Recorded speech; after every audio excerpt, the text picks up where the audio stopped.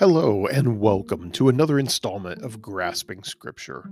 Today we're going to delve into James chapter 3. Now, the book of James is a fascinating book written by a pastor to his basically scattered congregation around the Mediterranean, encouraging them in a time of challenge for the early Christian church. And as we look at these passages, I think what you'll find is some very practical application because James doesn't, as you might expect him to, I don't know, he doesn't really delve into a lot of deep theology, although there is a lot of good deep theology underlying this. But he is highly practical and he is concerned with the way we live reflecting our faith in Christ, that we live out our faith. And so I find the book of James quite encouraging and quite challenging personally because it calls on me to live my faith out. Hopefully, it calls on you to do just the same. So I thank you for joining us today as we dive in to this third chapter of the book of James. Thanks for joining us. Let's turn to the Lord in prayer, and then we'll turn to his word. Let's pray. Heavenly Father, I do thank you that you have blessed us with your word, that you have given us the Christ, God in the flesh, to reveal to us the fullness of who God is, that we may know him, but not just know him from afar, but Father, that through Christ, through trust in his sacrifice for us, through the indwelling presence of his Spirit, that we may know you and that we might receive salvation. Lord, we thank you for your mercy and grace. We thank you for your word that challenges us to grow in that relationship with you and to live it out in this world. Lord, help us to understand your word today. It is in Jesus' name that we pray. Amen.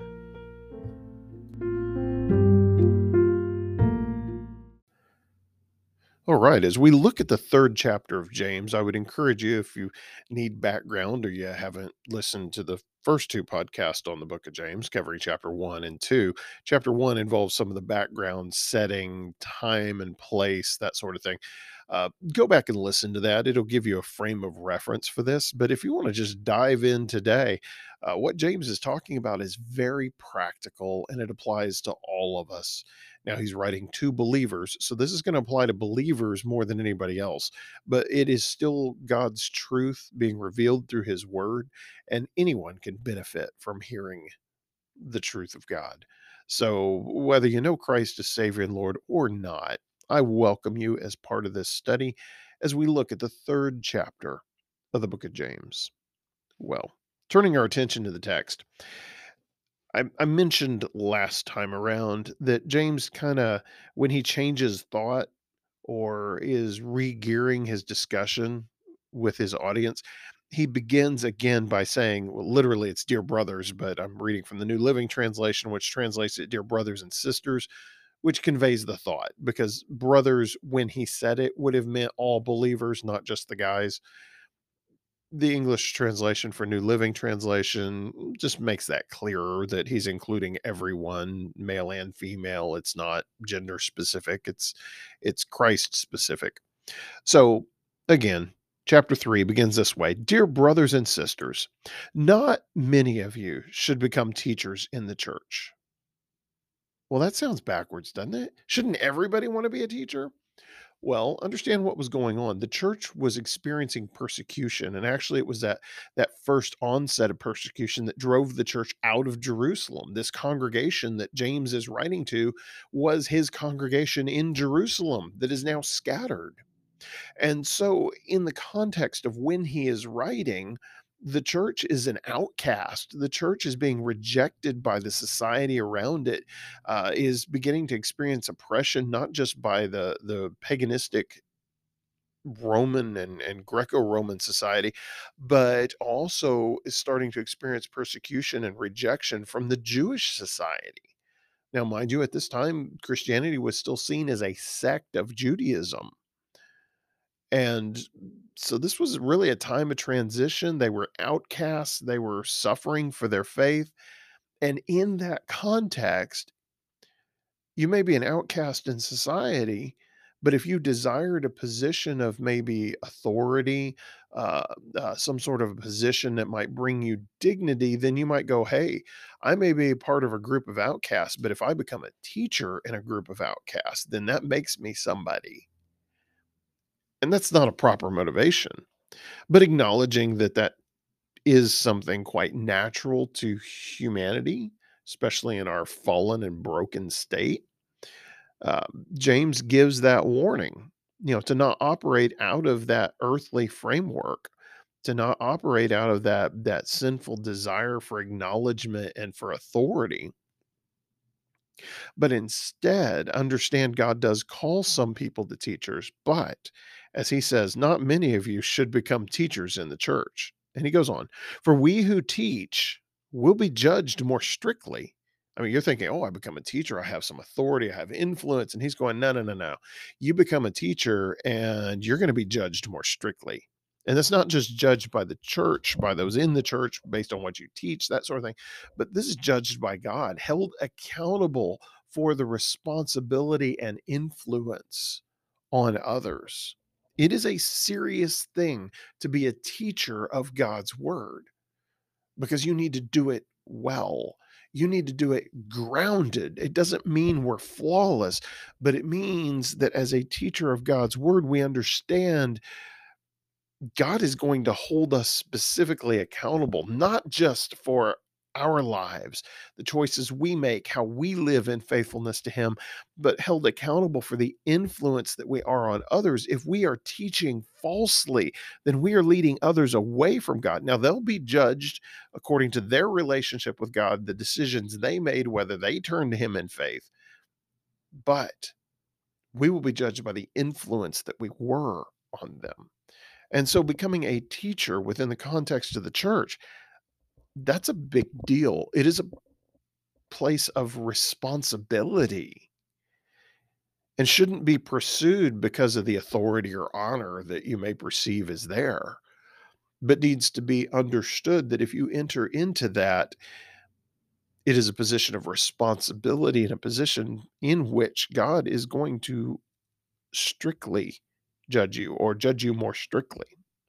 So there's just the first verse, a warning thrown out there to those that may be seeking that position or authority because they feel that they've lost position or authority in society, and it's a context in which they can do it. And he's going, no, that's not what the pursuit should be. You should not do that. Not many of you should become teachers in the church.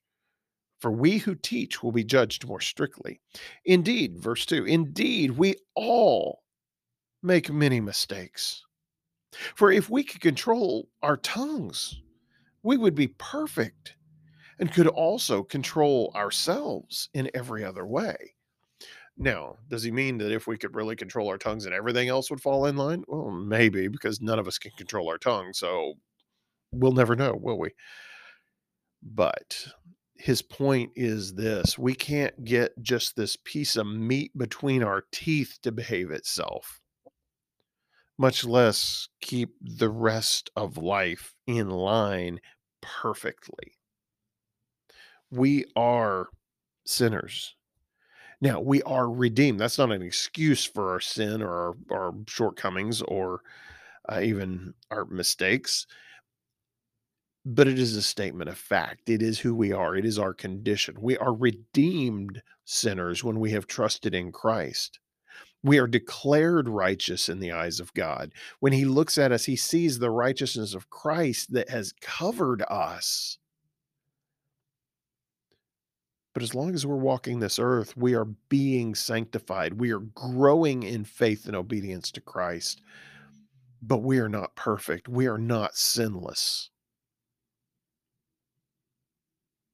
We're not there yet.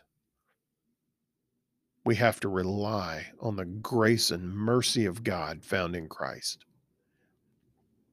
because we desperately need it. None of us are above that. None of us have reached that point of being glorified We've been justified through Christ. We are being sanctified as we live our lives for Him and as we grow in our faith and obedience to Him. But we're not glorified yet. So, as he says, indeed, we all make many mistakes. For if we could control our tongues, we would be perfect and could also control ourselves in every other way.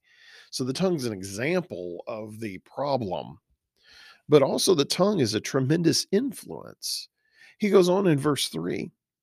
He says, we can make a large horse go wherever we want by means of a small bit in its mouth. And a small rudder makes a huge ship turn wherever the pilot chooses to go, even though the winds are strong.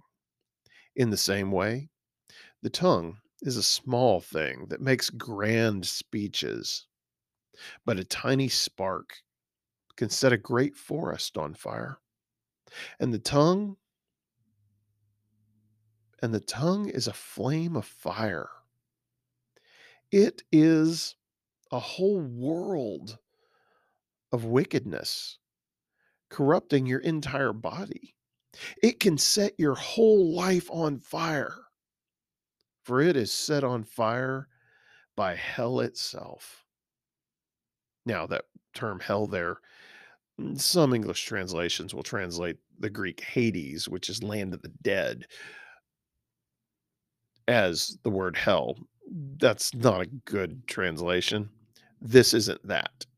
The word hell there is the word Gehenna. It's what Jesus talked about when he talked about that place of judgment reserved for Satan and all that side with him, that place of eternal fire and torment, that hell.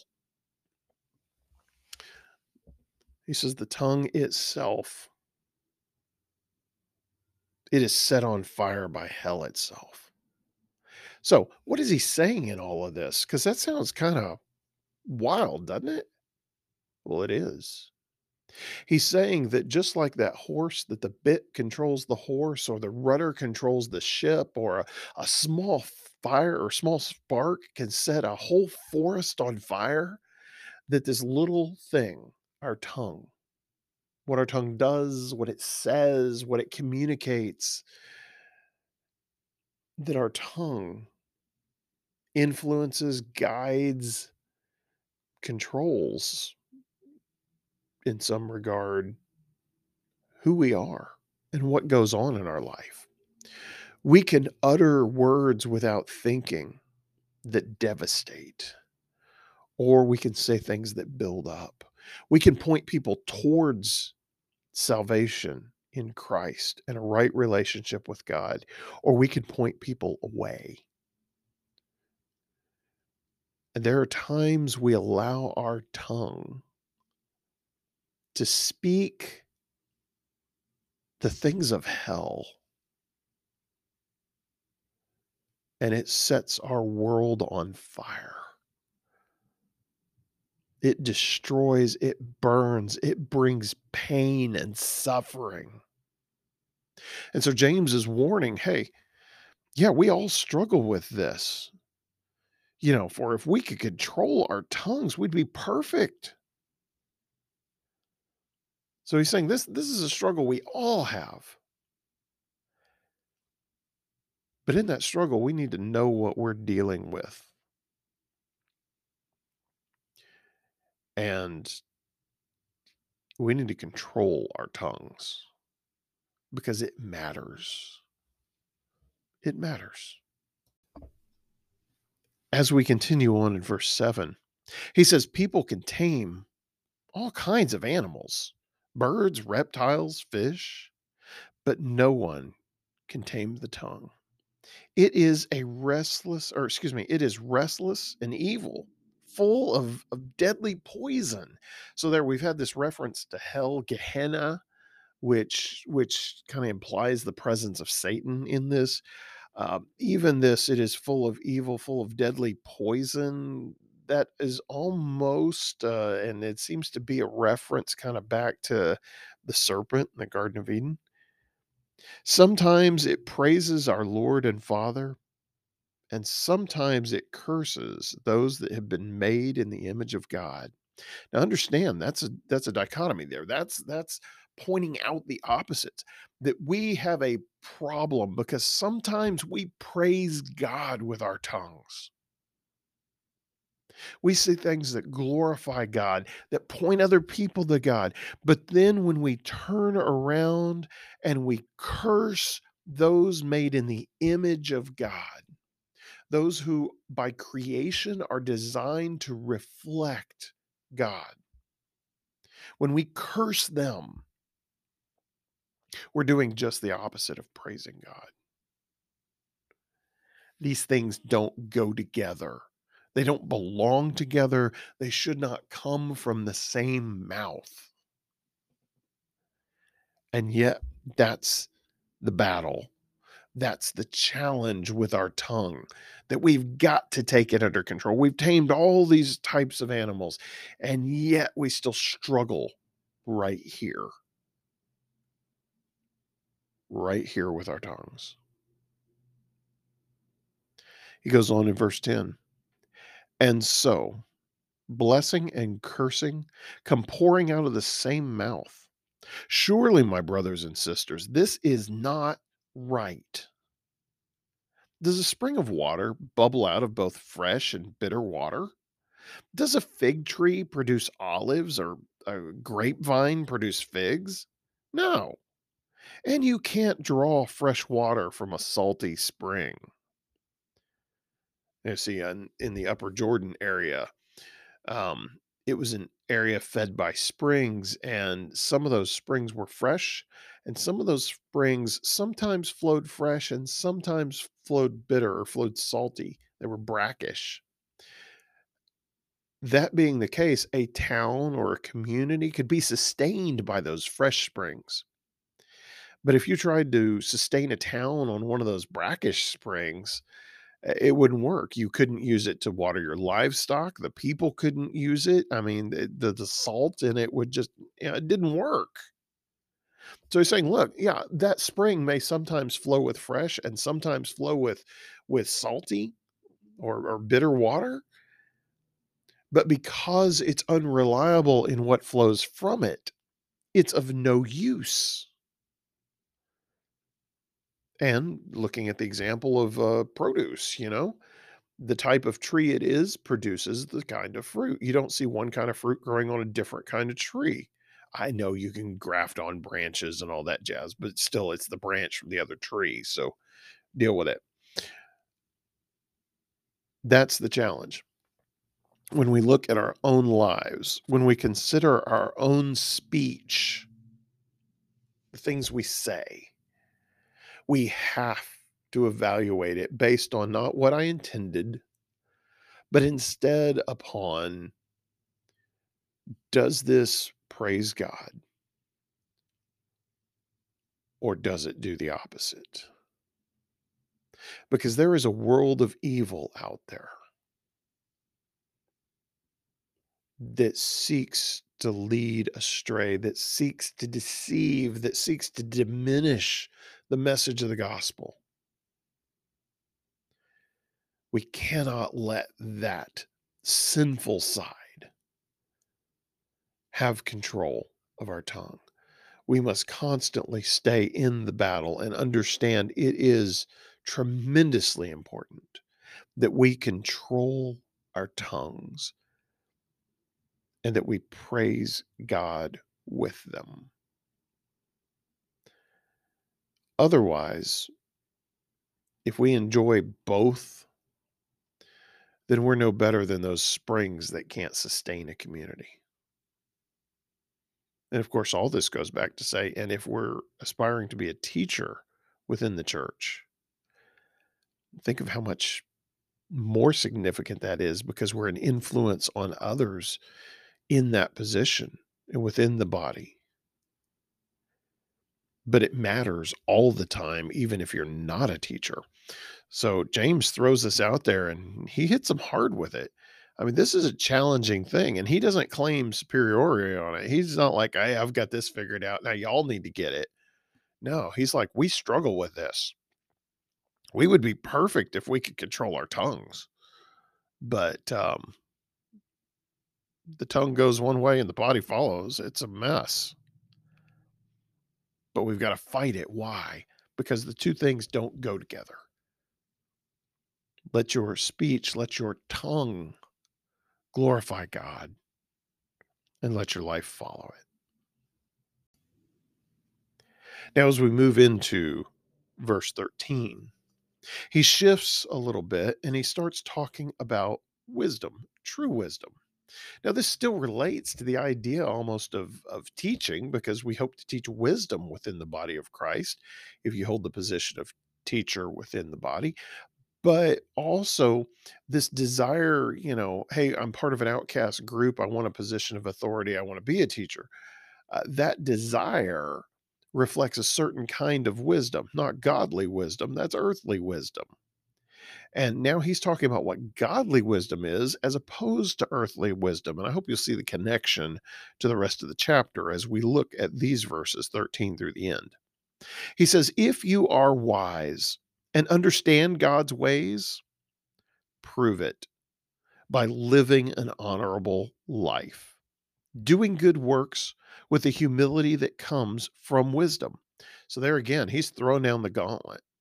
This is much like in chapter 2, where he talks about faith and works, that the works are the evidence of the faith, and you can't claim faith and not have the evidence, not have work to support it. So here he's saying, if you are wise and understand God's ways, if you're going to make that claim, then in one simple word, prove it. Well, okay, that's two words. Prove it. Prove it by living an honorable life, doing good works with the humility that comes from wisdom. Because if you claim it's there, then we need to see it. Now, he holds this up as a standard for all believers. Okay, this isn't some select group within the church. He's talking to his congregation that's scattered and saying, look, this is what it is. If you're wise and you understand God's ways, then here's what it looks like in life. Do it. Prove it, live it out. Verse 14. But, but if you are bitterly jealous and there is selfish ambition in your heart, don't cover up the truth with boasting and lying. For jealousy and selfishness are not God's kind of wisdom. Such things are earthly, unspiritual, and demonic. For wherever there is jealousy and selfish ambition, there you will find disorder and evil of every kind. Did you catch the severity of that? He's saying if you're wise and you understand God's ways, live it out. And when you live it out, it looks like humility, because that humility comes from wisdom. It looks like living an honorable life and doing good works and expressing humility in that. And it's not a false humility. Carey Nieuwhof, pastor in Toronto, quote that he gives that I really like and that has challenged me, and I remind myself of it often. We can either live in humility as followers of Christ, and humility is when we humble ourselves, or we can live humiliated, which is when other people humble us. I'm thinking humility sounds a whole lot better than humiliated. So to get there, I have to humble myself. I have to truly experience humility before God and live that out among others. Because if I don't, then I may fit the description in verse 14 and following.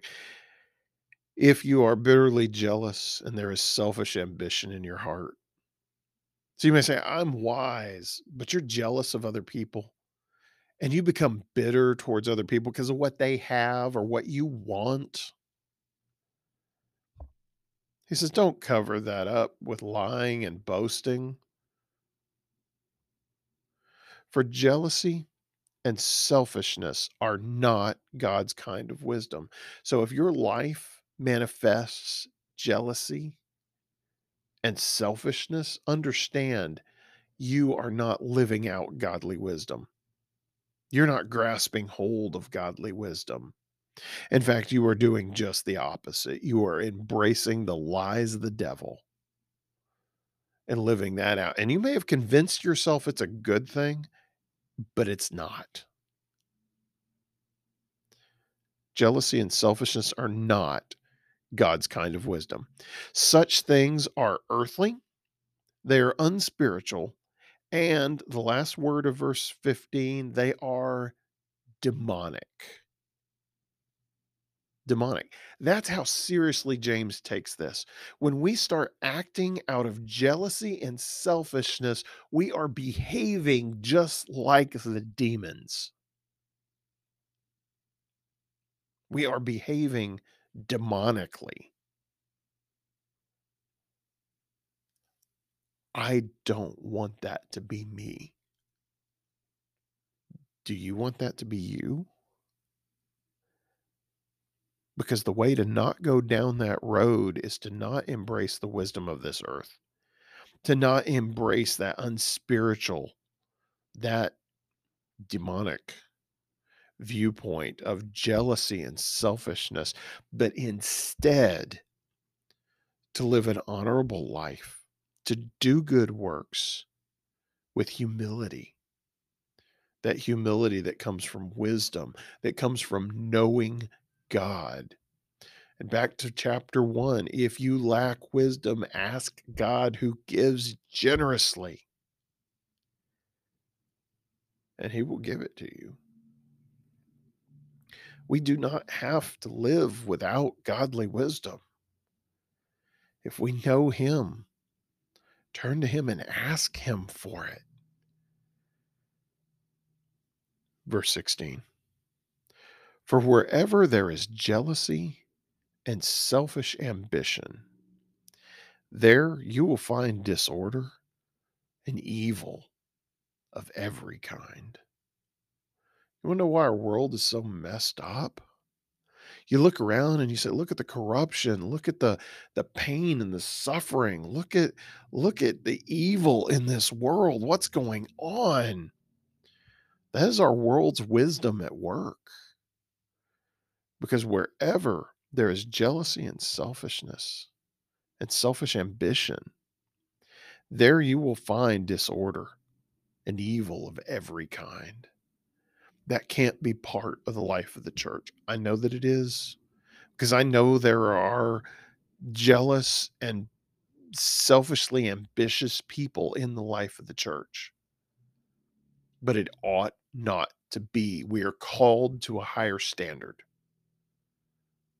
and we get there by humbling ourselves before God, by living an honorable life, doing works with humility that comes from wisdom, and that's godly wisdom. Are we there? Are you there? The question I have to ask myself, am I there? Which one of these describes me? And I have to struggle with that. I hope that you do too. That together we will live our lives in such a way to glorify God and build up his kingdom, that we will not be those springs that give brackish water that can't be relied on and can't be built around. But instead, we will point others to Christ and we will live for him and glorify him with our tongues and with our lives. Let that be us. Let us not pursue, let us not be driven by jealousy and selfish ambition. Those shouldn't be part of who we are. We should root them out and excise them. Verse 17, 17 and 18. We'll round out the chapter with those.